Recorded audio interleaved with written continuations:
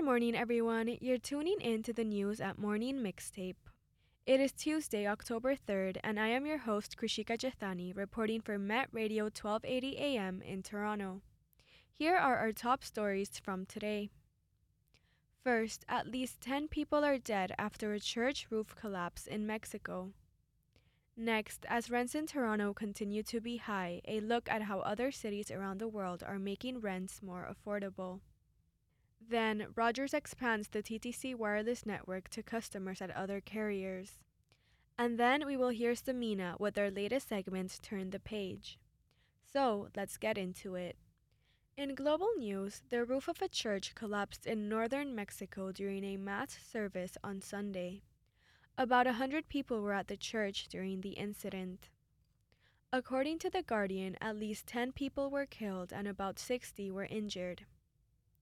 Additionally, police initially estimated that around 30 parishioners were trapped in the rubble. Officials with dogs and thermal cameras were sent to look for possible survivors. The Associated Press reports that searchers on Monday said that no more people were believed to be trapped under the wreckage. A spokesperson for the State Security Office said that the collapse was likely caused by a, quote, structural failure, end of quote. Bishop Jose Armando Alvarez of the Roman Catholic Diocese of Tampico explained the tragedy took place at the Santa Cruz Church in the coast city of Ciudad Madero. In a statement posted on social media, he wrote, quote, "From underneath the rubble, thanks to divine providence and the work of the rescue teams, people have been pulled out alive. Let's keep praying," end of quote. According to The Guardian, there was no sign of an explosion, and the cause of the collapse is believed to be a structural failure. In local news, affordable housing continues to be an ongoing issue in Toronto. According to the Toronto Star, the average rent in Toronto for a one-bedroom has increased 11.6% year over year. It is now at 2,532 Canadian dollars per month. This was shown by a report issued in July by the Toronto Regional Estate Board. Experts are unsure of whether a severe recession will make the market affordable in Toronto's current real estate market.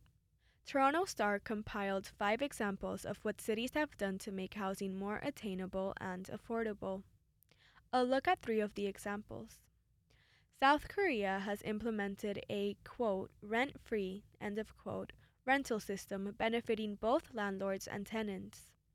According to the Star, tenants deposit up to 70% of the home's value. For the next 2 years, they live rent-free, and then the landlord returns the full amount. Tenants get to live rent-free while landlords have access to interest-free loans.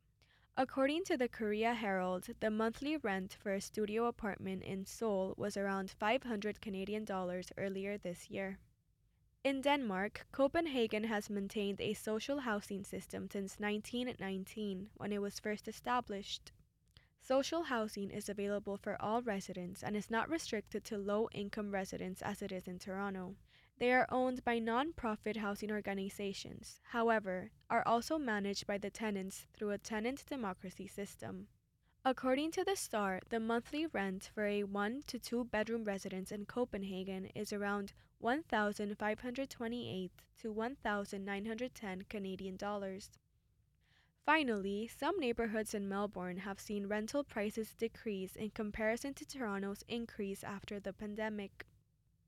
Last year, the Victorian government announced a $5.3 billion Australian dollar program to support 2,400 homes in cities, including Melbourne. This was part of a larger plan to increase affordable supply in the region. According to the Star, the 2023 report stated that the average monthly rent in Melbourne for all new types of residences was 1,746 Canadian dollars. In other local news, Rogers Communications is expanding the TTC subway wireless network to customers from other carriers as well. According to the Toronto Star, customers of all the major Canadian wireless carriers can now maintain signals in the busiest subway stations, including Line 1 stations. This includes the Union Station loop between Spadina and Bloor Yonge stations, as well as DuPont Station. In regards to Line 2, customers will be able to access the network in subway stations along Bloor Street from Kiel to Castle Frank, and also in the tunnels between St. George and Yonge stations. According to the Star, Rogers acquired the cellular network from BAI Canada and have been working to upgrade it since early this year. However, ongoing negotiations between Rogers, Bell, and Telus on the best approach for providing the coverage stalled. Rogers gave its own customers full access to the network in August, while allowing other carriers to access 911 for emergencies. According to the Star, the federal government had set a deadline of October 3rd for all passengers to have connectivity, regardless of their carrier. The carriers now have until December 20 to negotiate commercial agreements for the long-term service on the subway.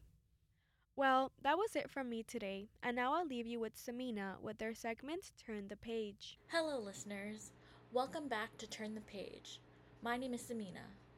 Each week, I'm going to make a book recommendation, and I hope it gets you turning the pages. Warning: the content in this segment may be distressing to listeners. Discretion is advised. I know you might be wondering why you'd want to add something to your ever-growing reading list. I'll give you a hint. You don't have to read this one exactly. You can listen to the audiobook. A new season of Guilty or Not Guilty is now available. Host Rachel Kroll returns with her acclaimed podcast. This time, she is revisiting the case of Terrence Bailey. He has been suspected of murdering multiple women, and he is about to be released in 48 hours. How does Rachel know this? The FBI in Miami woke her up and paid for her flight, car, and hotel so that she could meet Terrence in prison to ask him about a new missing woman. The title of the book is Dark Corners. The author is Megan Golden. If you aren't interested yet, you will be once your eyes read the first words on the first page. Megan is a master at building suspense.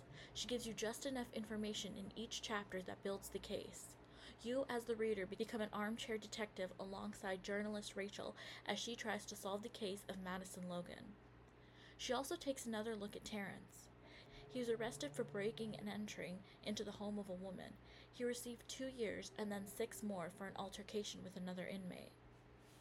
Madison Logan is a popular influencer. She went to visit Terrence Bailey in prison a few days ago, and now she's missing. Visitors and calls that aren't with lawyers are monitored by the prison. Terrence told Madison to contact Rachel. He'd seen her work in freeing a coach after finding evidence missed by the police. Since that case, Rachel has been receiving letters from families, inmates, asking for help. Except neither Madison nor Terrence reached out to Rachel.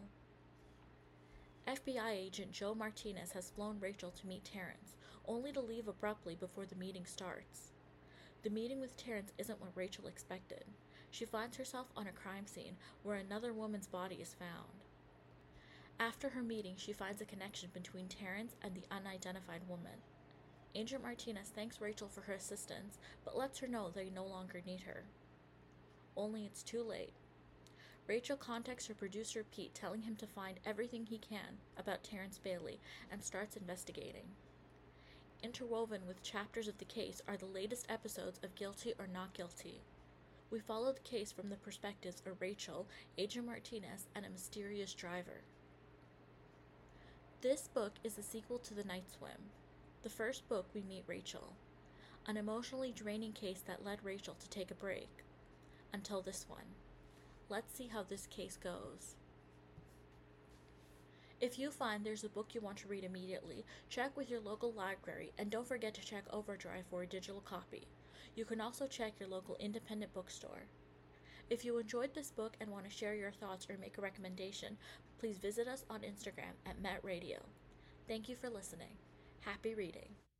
With this, let's wrap up our news for this morning. Thank you so much for tuning in and listening. I will be back next Tuesday with some more news at Morning Mixtape, but until then, tune in tomorrow for more. It's Met Radio 1280 AM in Toronto. I'm Krishika Jethani. Thanks for listening.